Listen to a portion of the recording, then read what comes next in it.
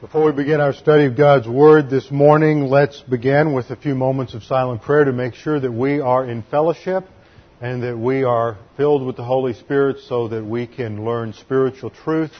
The Holy Spirit makes it understandable to us, and He is the one that converts it into spiritual nourishment for our souls. Let's begin with just a few moments of silent prayer, and then I'll open in prayer.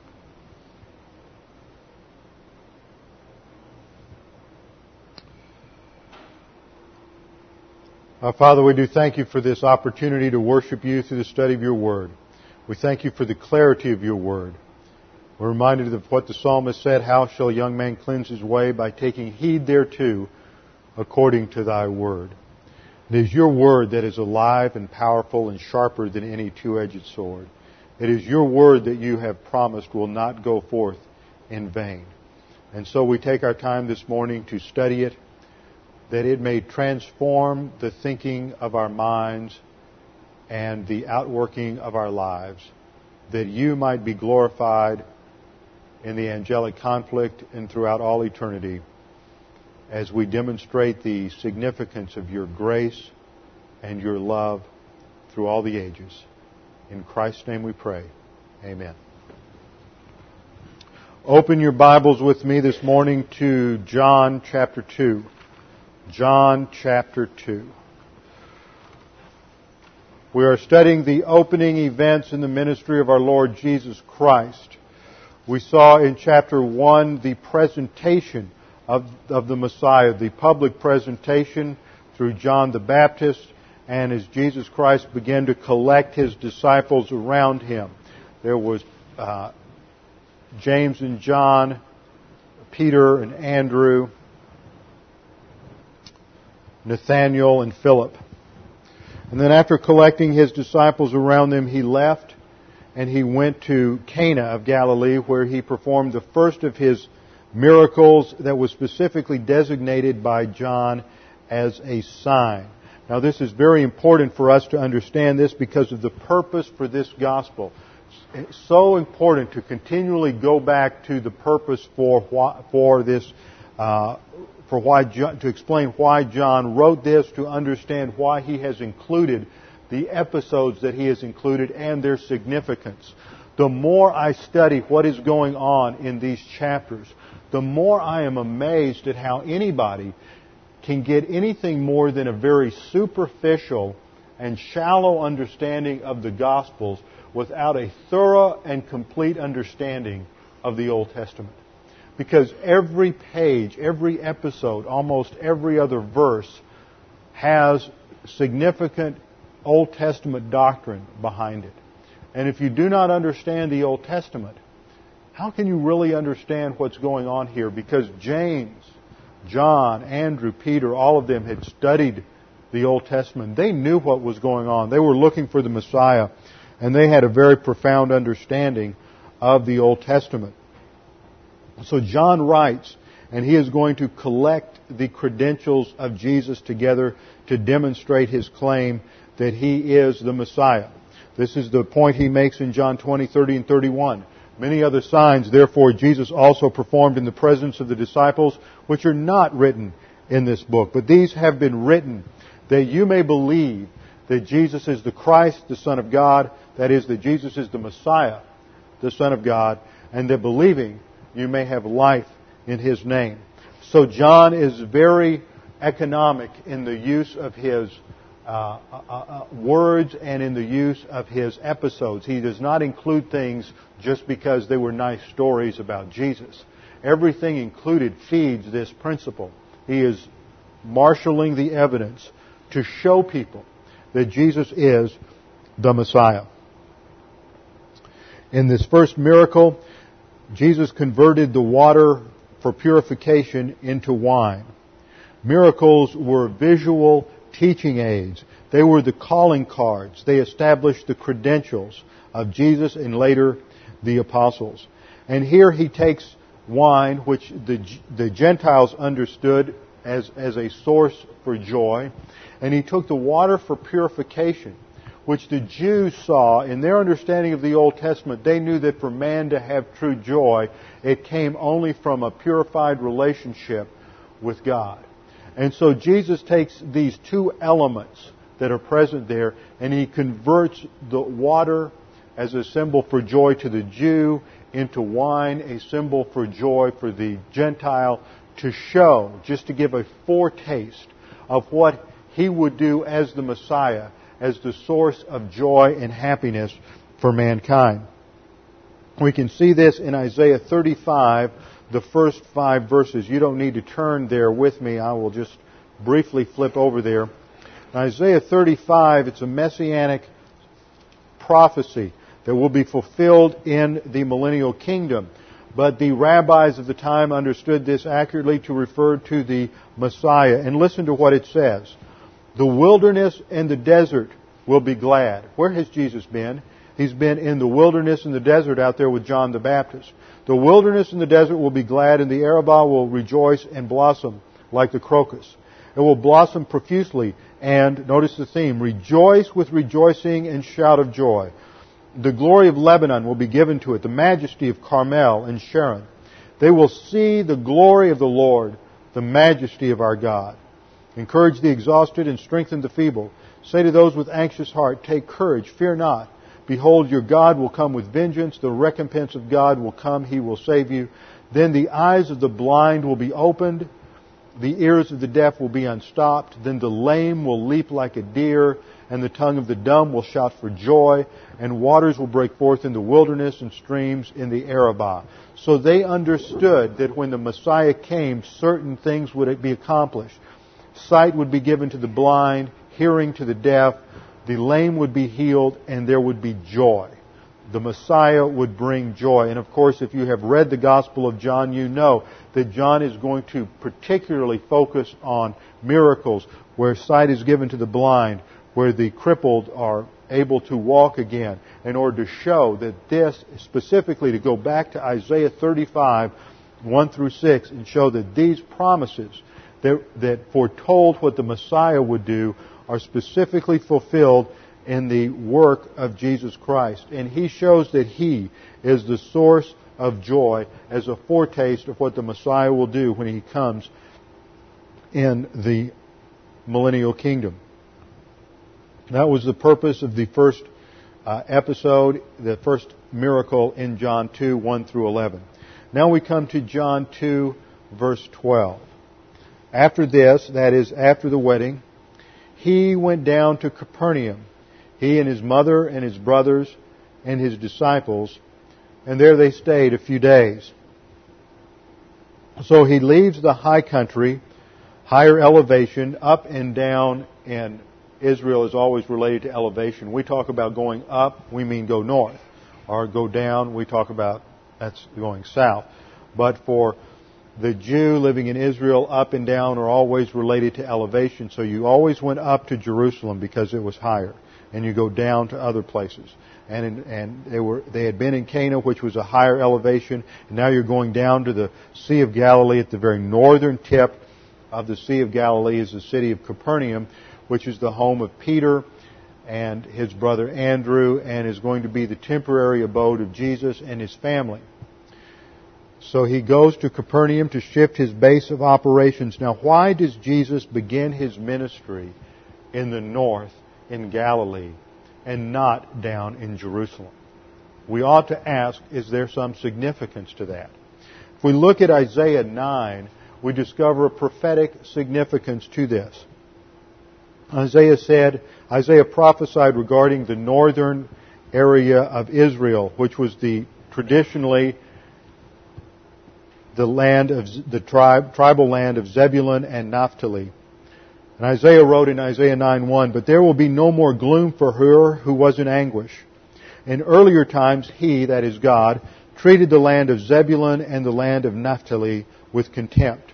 That is, at the time Isaiah was writing, the northern kingdom was getting ready to go out under the 5th cycle of discipline. And so as the Assyrians were coming in and would wipe out the northern kingdom, there is the promise of a little grace in the midst of judgment. And the promise is that the judgment is He treated the land of Zebulun and the land of Naphtali with contempt, but later on He shall make it glorious. By the way of the sea on the other side of Jordan, Galilee of the Gentiles. The people who walk in darkness will see a great light. Those who live in a dark land, the light will shine upon them. So in Isaiah 9, 1 and 2, you have a messianic promise that when the Messiah comes, He will come first to the northern area of Galilee, to the land of Zebulun and Naphtali, and there the people who are in darkness will see a great light, the illumination of the Lord Jesus Christ. And remember how John explained this. Let's go back to John chapter 1, verse 9. There was the true light, which coming into the world enlightens every man. This is the title of Jesus Christ. Jesus said, I am the light of the world. So He is a fulfillment of this prophecy in Isaiah 9:2.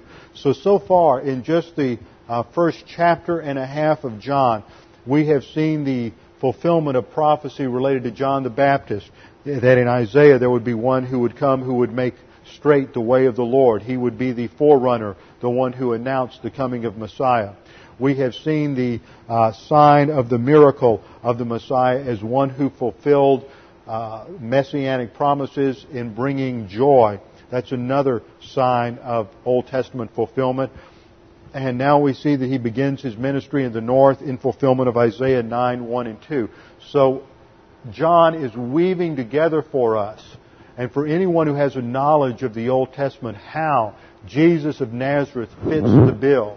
If you go back to the Old Testament, you can see just exactly how He fulfills Old Testament expectations and prophecies for the Messiah. And here in Capernaum, as He set up His base of operations, it says He was with His mother and His brothers, but not His sisters. So He brought His brothers with Him. His brothers were four. There was James and Joseph Jr., Judas, and Simon. These are listed in Mark 6:3.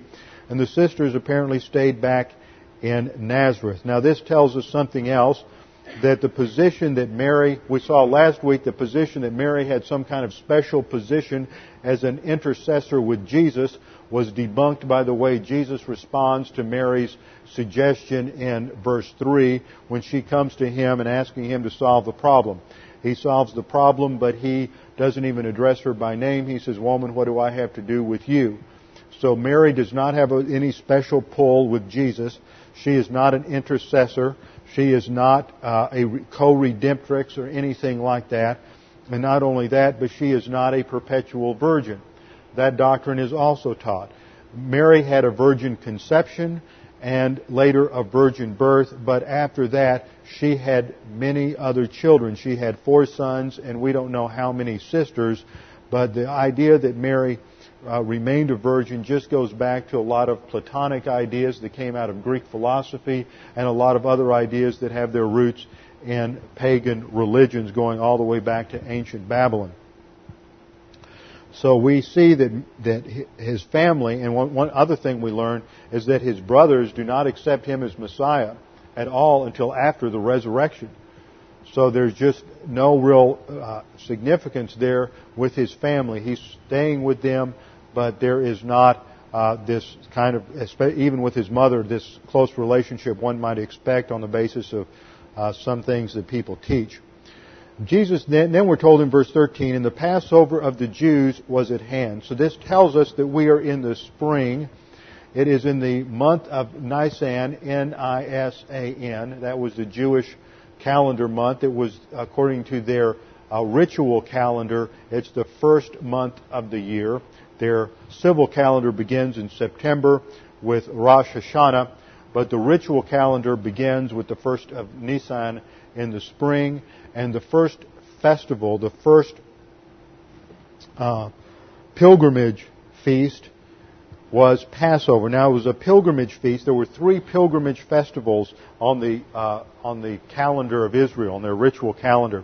The first is Passover and the Feast of First Fruits. Passover started on the 14th of Nisan, and the next day started the week-long Feast of Weeks, or Feast of First Fruits. It was a week-long festival, and usually it was just called the Feast of Passover, and it was a week-long time, and all adult Jewish males were required by the Mosaic Law to come from wherever they were to Jerusalem to worship at the temple. So some estimates were that there were as many as 200,000 or 300,000 extra people in Jerusalem at the time of Passover. The same was true at Pentecost. The streets were just packed with people, and throngs of people on the main feast day cramming their way into the temple in order to bring their sacrifices. So this is the Passover day. It says the Passover of the Jews was at hand. And so Jesus went up to Jerusalem. Notice he's down at Galilee. He's down by a water level on the sea, not quite sea level, but he's down at the Sea of Galilee near the Jordan River, and he has to go up in elevation to Jerusalem. And there we're told he found in the temple those who were selling oxen and sheep and doves and the money changers seated. So what's the background here? We have to understand what was taking place in Jerusalem. At this particular time in history, the high priesthood had become not only politicized, but it was almost operating like a mafia family.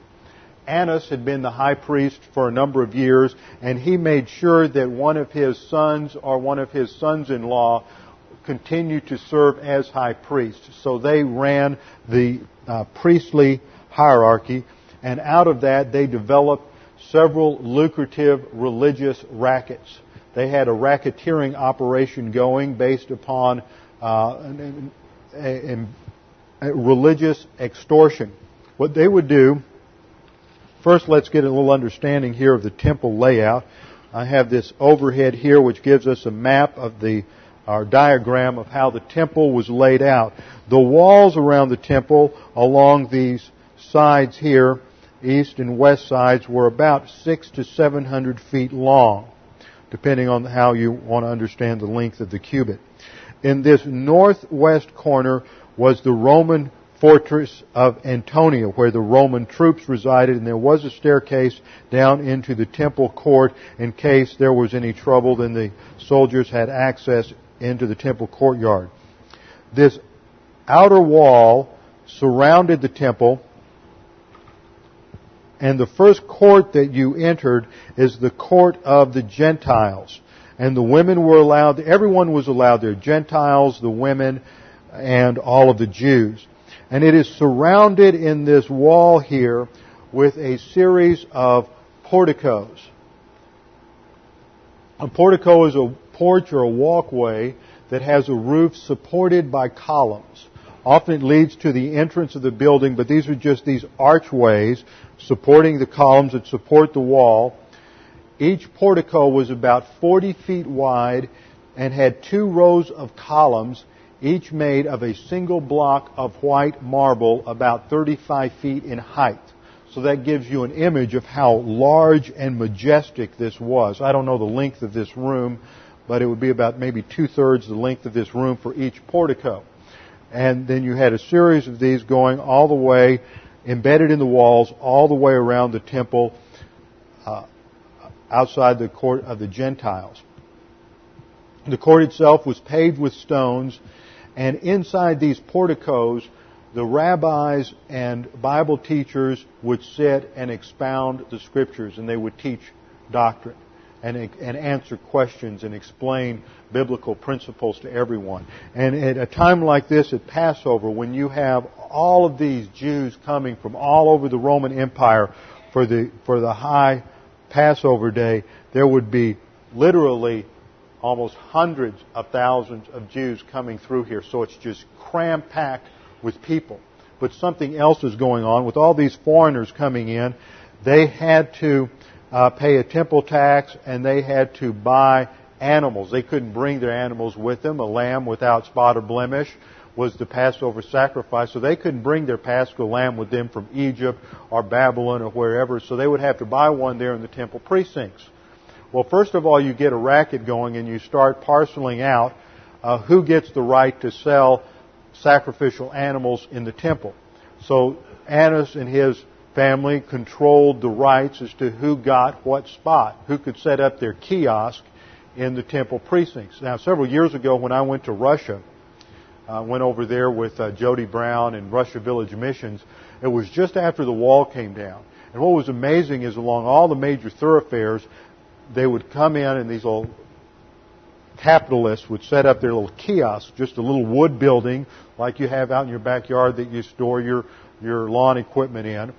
And they would set one of those up, and they would sell whatever they could get, and they would buy off the trucks coming in from the west, and it'd be Cokes or cookies. And after I was there about a week, you learn that when you're walking down the street, you stop and you look in each one of these kiosks because you never know what you're going to get. And I remember one day I found one of those little boxes of Oreos and Orange Crushes. I took those back to my hotel room and just hoarded those.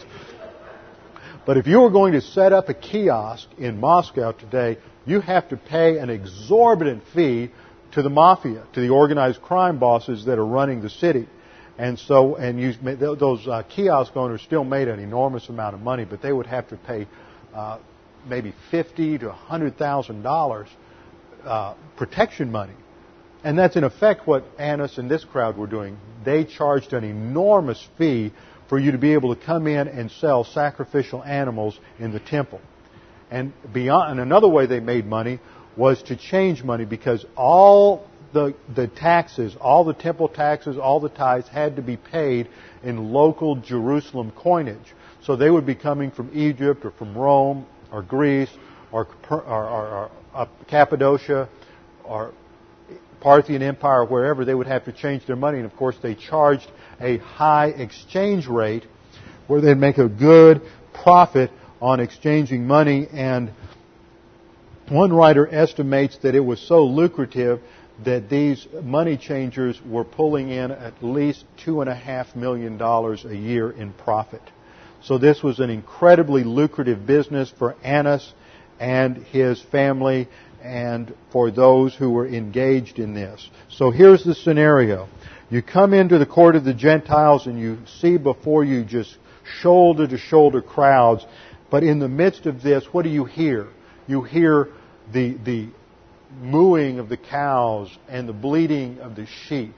And all of this noise and ruckus, and you see flying up above the columns, you see the doves and the pigeons for the sacrifices for the poor that had escaped from their cages, and all the noise that they make, and the smells of the animal dung everywhere. And this is in the house of the Lord, where they're supposed to be teaching the Word, and the people are there to learn doctrine and to worship the Lord, and yet they're completely distracted by all the chaos, all the noise, and all of the stench that is there. And then, of course, the house of the Lord has been turned into a money-making operation. So the high priest controlled this religious racket, and this was not something that was accepted by everybody. We know from later literature that for decades the rabbis at this time had tried to get rid of this, but they had no power against these bazaars in the temple.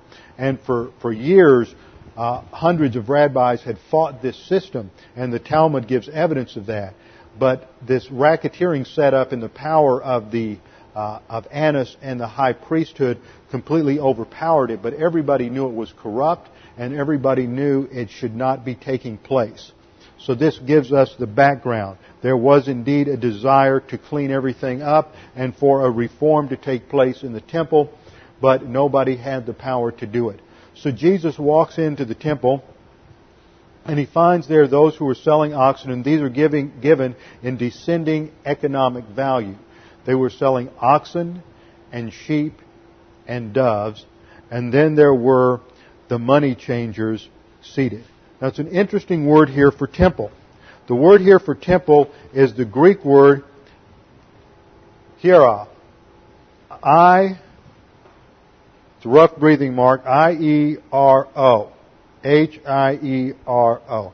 And this is the word that applies to the entire temple precinct. This includes the outer wall and the inner wall. Now, this is the outer wall, the court of the Gentiles. And as you came in to the inner area, you had the women's court out here where the women were allowed to congregate, but they could go no further. Then here you have the men. Down here on this side you have the Levites, and then only the high priest could go into the Holy of Holies. And this inner area here is referred to by the word naos. N-A-O-S. And Jesus is going to make a point here based on the difference in these two Greek words. One refers to the temple precinct itself and the overall temple, and one refers to the inner area of the Holy of Holies. But in this outer area where the women and the Gentiles, where all men could come and congregate and learn about the Lord and worship, it is there that there is so much distraction. And that is where Jesus cleans the place out, because He's removing all the distractions from the study of the Word of God, and He wants everyone to have free access. Men, women, everyone. It foreshadows what will take place in the church, where sex, male or female, where economic status, slave or free, where ethnic origin, Jew or Gentile, is no longer an issue in terms of access to God. So He walks into the temple and He is just, it's almost he's almost physically hit in the face with the stench and the noise and the hubbub and all the crowds, and He realizes what is taking place. Now, He does this, He cleanses the temple again. The other three Gospels, Matthew, Mark, and Luke, all refer to a cleansing of the temple that takes place at the end of His ministry. Only John tells us that He began His ministry with a cleansing of the temple. And this is what He does. Verse 15, and He made a scourge of cords and drove them all out of the temple with the sheep and the oxen, and He poured out the coins of the money changers and overturned the tables. Now this verse is tough for the anti-violence crowd and the crowd that doesn't think anybody ought to have personal weapons in order to protect their homes or their own personal freedoms, because Jesus clearly makes a personal weapon for Himself here. He ties together these ropes and He makes a very effective whip, and He begins to use it on these people. This is not the mamby-pamby, peacenik Jesus that people are so fond of painting pictures of. This is a very strong, physically powerful man who is going to drive all of these people out. And notice that He is not really opposed. There's a saying by a Texas Ranger 100 years ago. He said, "No one can take a stand against a good man who knows he is right and keeps on coming." And everyone there knows that Jesus has the moral high ground. The fact that this is an area of corruption in the temple is not unknown to them, and no one tries to stop Him. Notice no one questions Him about whether He should be doing this. They all know it's wrong. They've just been allowing it to go on, and they are almost powerless against Annas and his cohorts to stop it. But Jesus physically runs these people out. He picks them up. He throws them out the temple gates. He moves the animals out. But notice He doesn't touch the sacrifices of the poor. He drives out the sheep and the oxen, but He leaves the doves and the pigeons in their cages.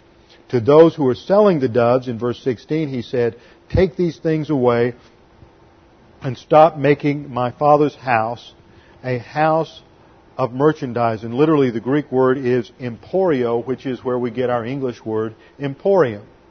A house of merchandise. And He runs them out. Now, the background to this must be found again in the Old Testament.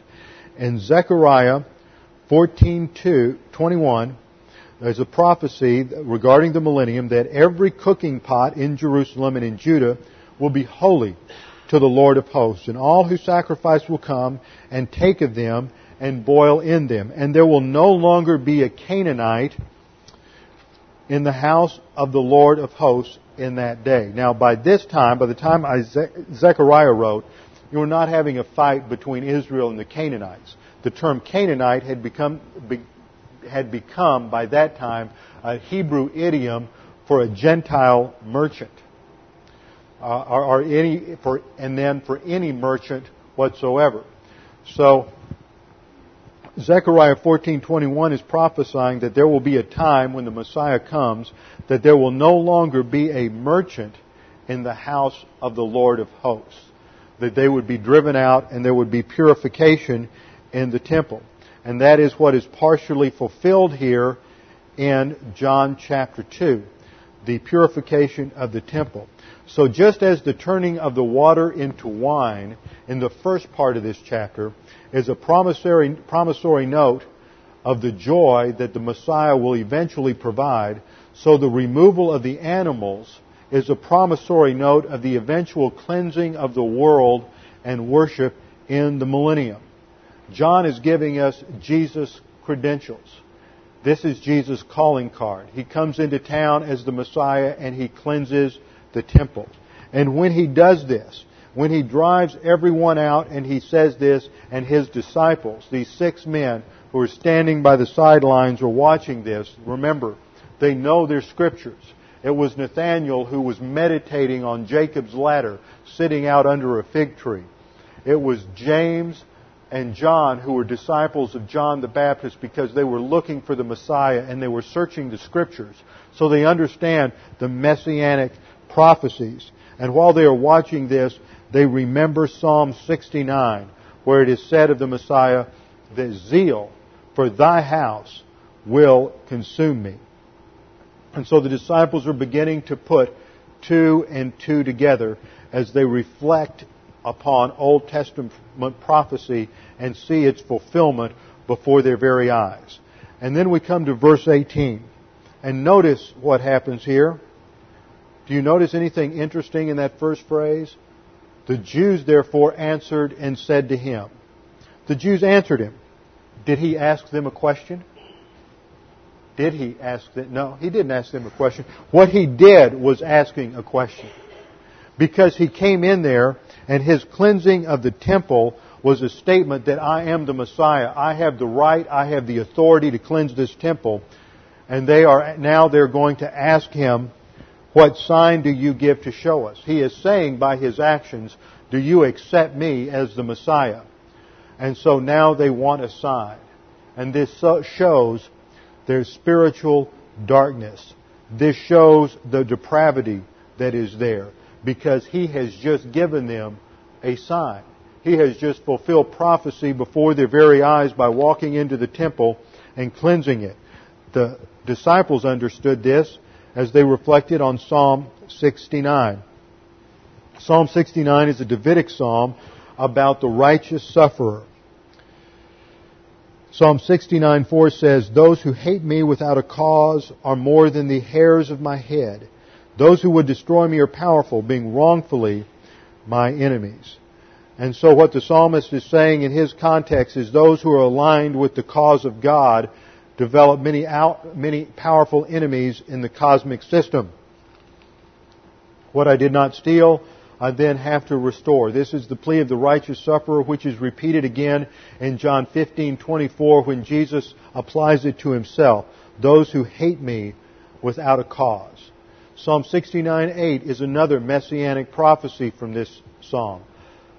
I have become estranged from my brothers and an alien to my mother's sons. In John 7:3-5, Jesus applies this verse to Himself, for His mother and His brothers did not understand Him. Another indication that Mary is, even though she had all of those wonderful things said to her at the birth of Jesus, there is a time when she's not sure what this son of hers is doing. She can't put it together. And He is estranged from His family. And that is seen in John 7:3-5. And then in Psalm 69 verse 9 we read, for zeal for thy house has consumed me, and the reproaches of those who reproach thee have fallen upon me. And Jesus is saying here that this is a picture of the rejection of the Word of God in that day and time. That they were negative to doctrine and negative to truth. They had rejected God incarnate, and they were taking a Levitical law and they were using it to abuse the people.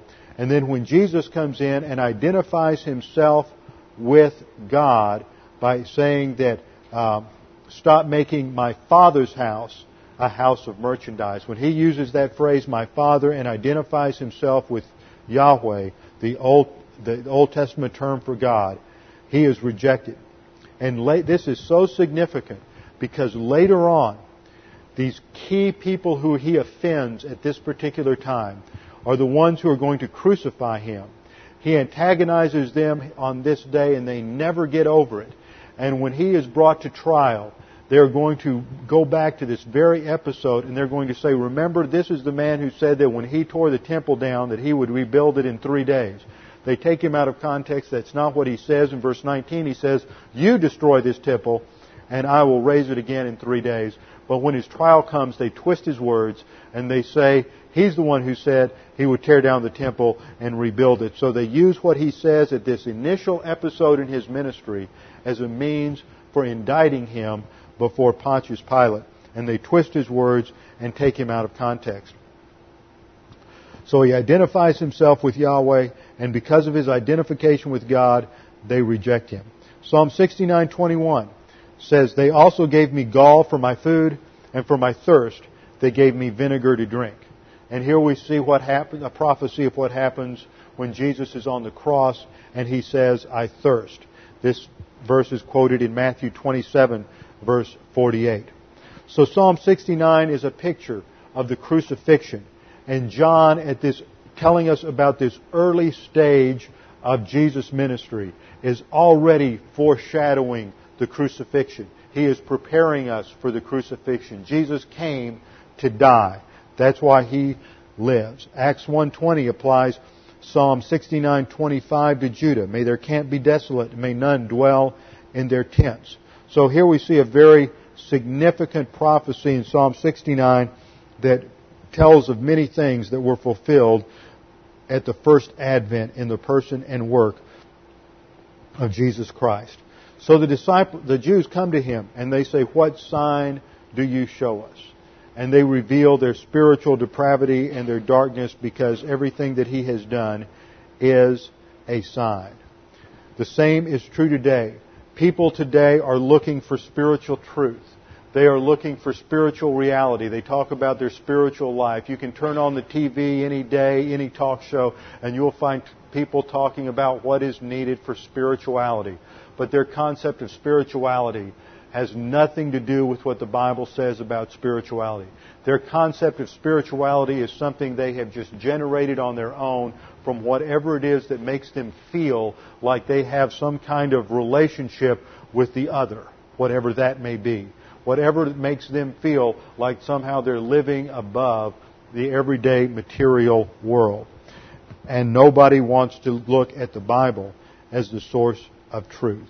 So the spiritual darkness and spiritual blindness of the religious Jews is the same as today. Just because people are religious doesn't mean they have a clue to spirituality. In fact, the more religious people are, the less of a clue they have to spiritual reality. When these Jews come to Jesus and they question Him, they are in essence asking Him for His authority. By what authority do you do all of this? And Jesus' answer to them is very sophisticated and very subtle. Jesus has some of the most sophisticated arguments in Scripture. They are simple and they are profound. And when they have ignored the one sign He's already given, He says, He gives them another sign. Verse 19, Jesus answered and said to them, destroy this temple, and in 3 days I will raise it up. Destroy this temple, and in 3 days I will raise it up. In effect, what Jesus is saying is, you're going to provide the sign yourself. You're going to crucify me. And in 3 days after that, I will be resurrected physically from the grave, and I will conquer death.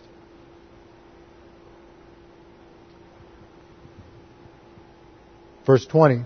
The Jews completely misunderstood Him. They said it took 46 years to build this temple, and you will raise it up in 3 days. They do not understand what has gone on, as the disciples did in verse 17. Zeal for Thy house will consume me. Yet they should have known it. They should have gone back to Malachi 3:1. Malachi 3, we have the prophecy, behold, I am going to send my messenger. This is God speaking. I'm going to send my messenger. That's John the Baptist. And he will clear the way before me. And the Lord whom you seek will suddenly come to His temple. and the messenger of the covenant in whom you delight. Behold, he is coming. What does Malachi 3:1 say? That the Lord will suddenly come to his temple. And that is exactly what happens here. Malachi 3:2, but who can endure the day of his coming? And who can stand when he appears? For he is like a refiner's fire and the fuller's soap. And he will sit as a smelter and purifier of silver. For he will, and that means that he is coming. This is a picture of the Messiah coming in judgment of the temple. And he will purify the sons of Levi and refine them like gold and silver. So they should expect the Messiah to come as the purifier, as the one who is going to cleanse the temple. But when they see that, they completely ignore it. And in ignoring it, they seal their doom, and they will use this again against Jesus when he comes back. Now, one of the things I want to note here is that so many people get distorted about the love of Jesus. And they always talk about how Jesus loves everybody. And it just shows how our average concept of love is silly, it's superficial, it's caught up with a lot of warm fuzzies, and as long as we just sort of feel good about ourselves and have this sentimental sense that everything's okay. But that's not what we see with Jesus. What we see with Jesus is that true love goes far beyond anything like that. True love involves judgment at times. True love involves purification. True love even involves committing violence, because Jesus goes in and violently cleanses the temple when he throws everybody out. This is a love that elevates truth and doctrine above everything else. This is a love that elevates the realities of the spiritual life and spiritual truth above everything else. That's what true love is.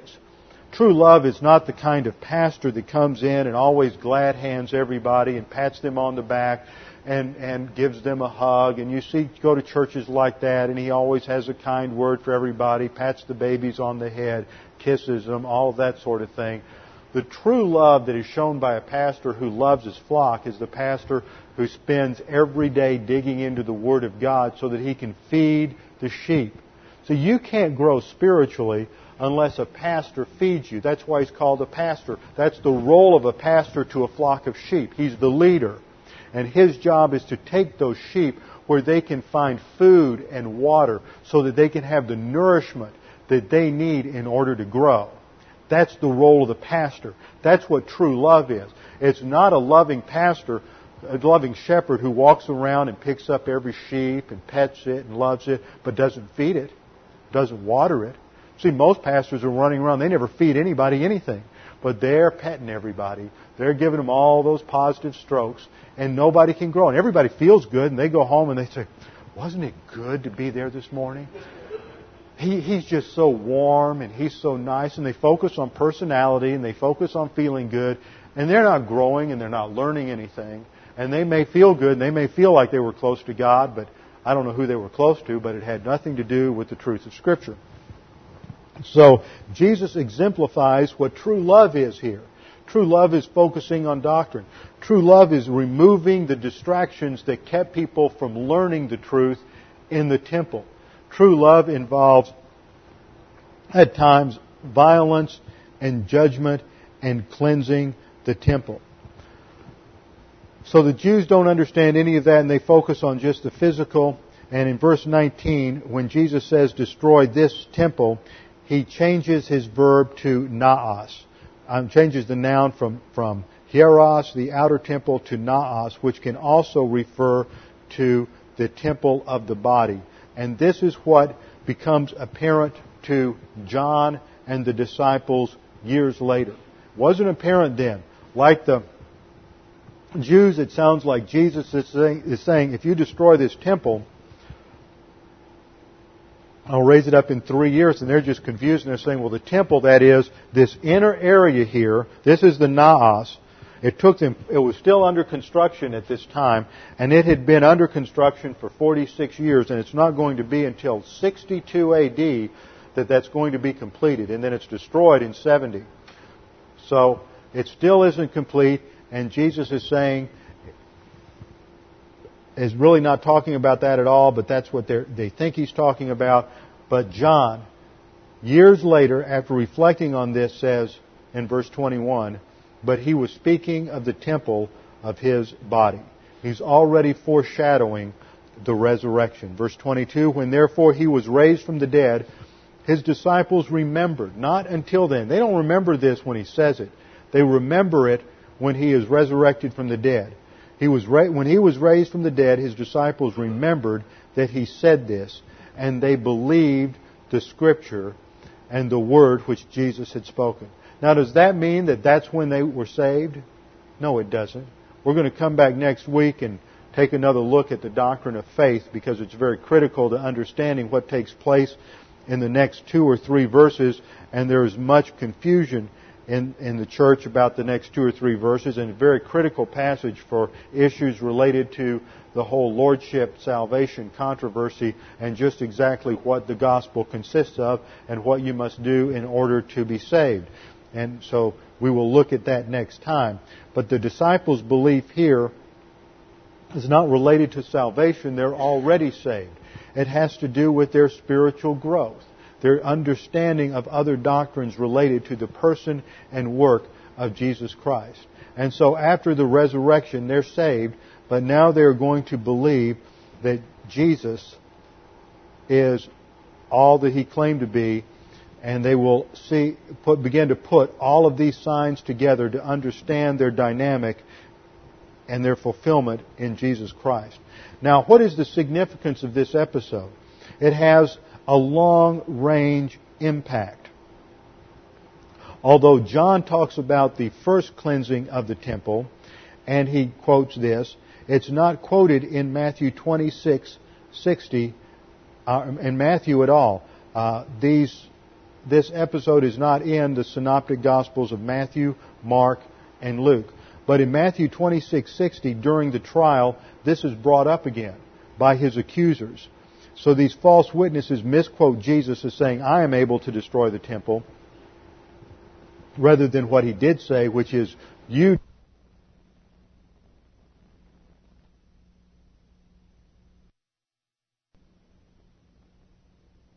I will raise it up, referring to His body. So that's introduced as court evidence. But the only place this episode shows up in the understanding of in the Scriptures anywhere is right here at John.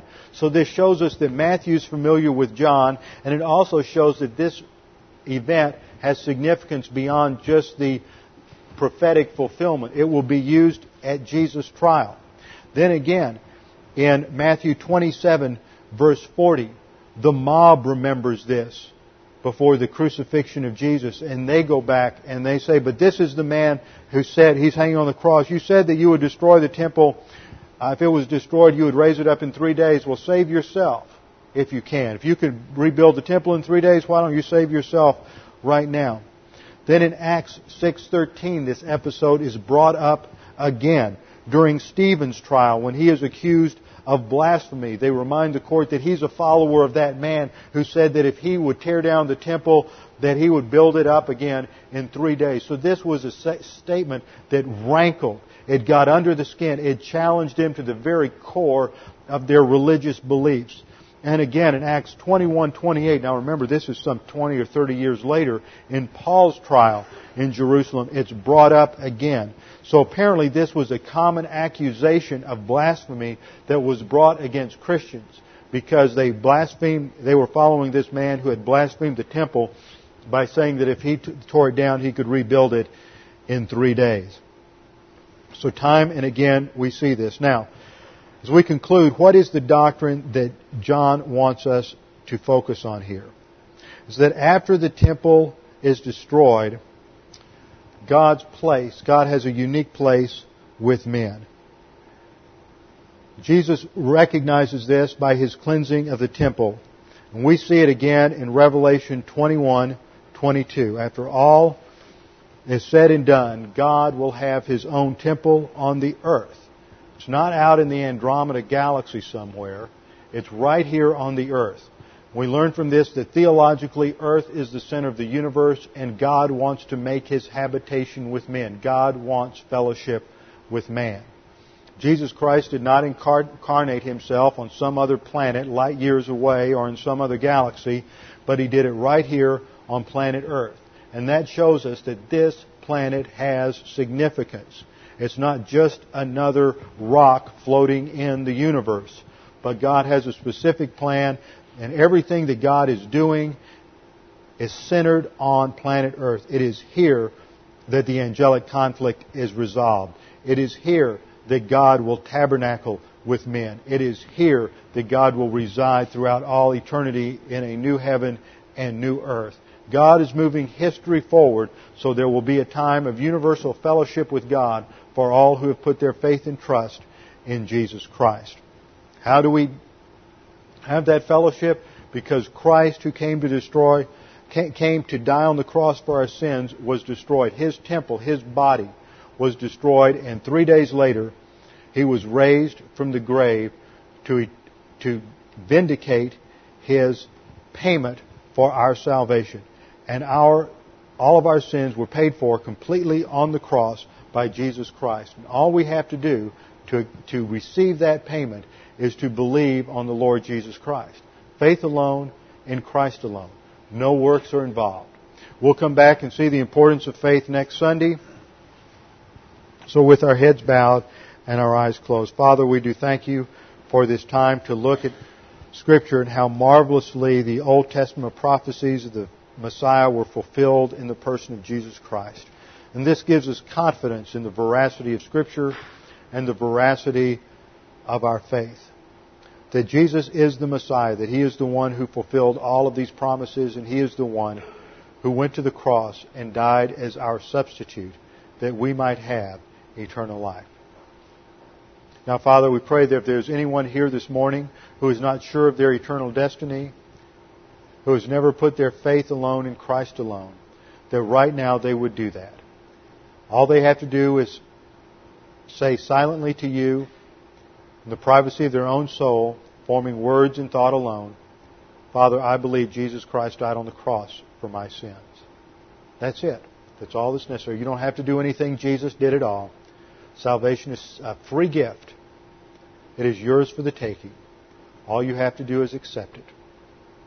Now, Father, we thank You for the things that we have learned. May they encourage us in the coming days. We pray in Christ's name. Amen.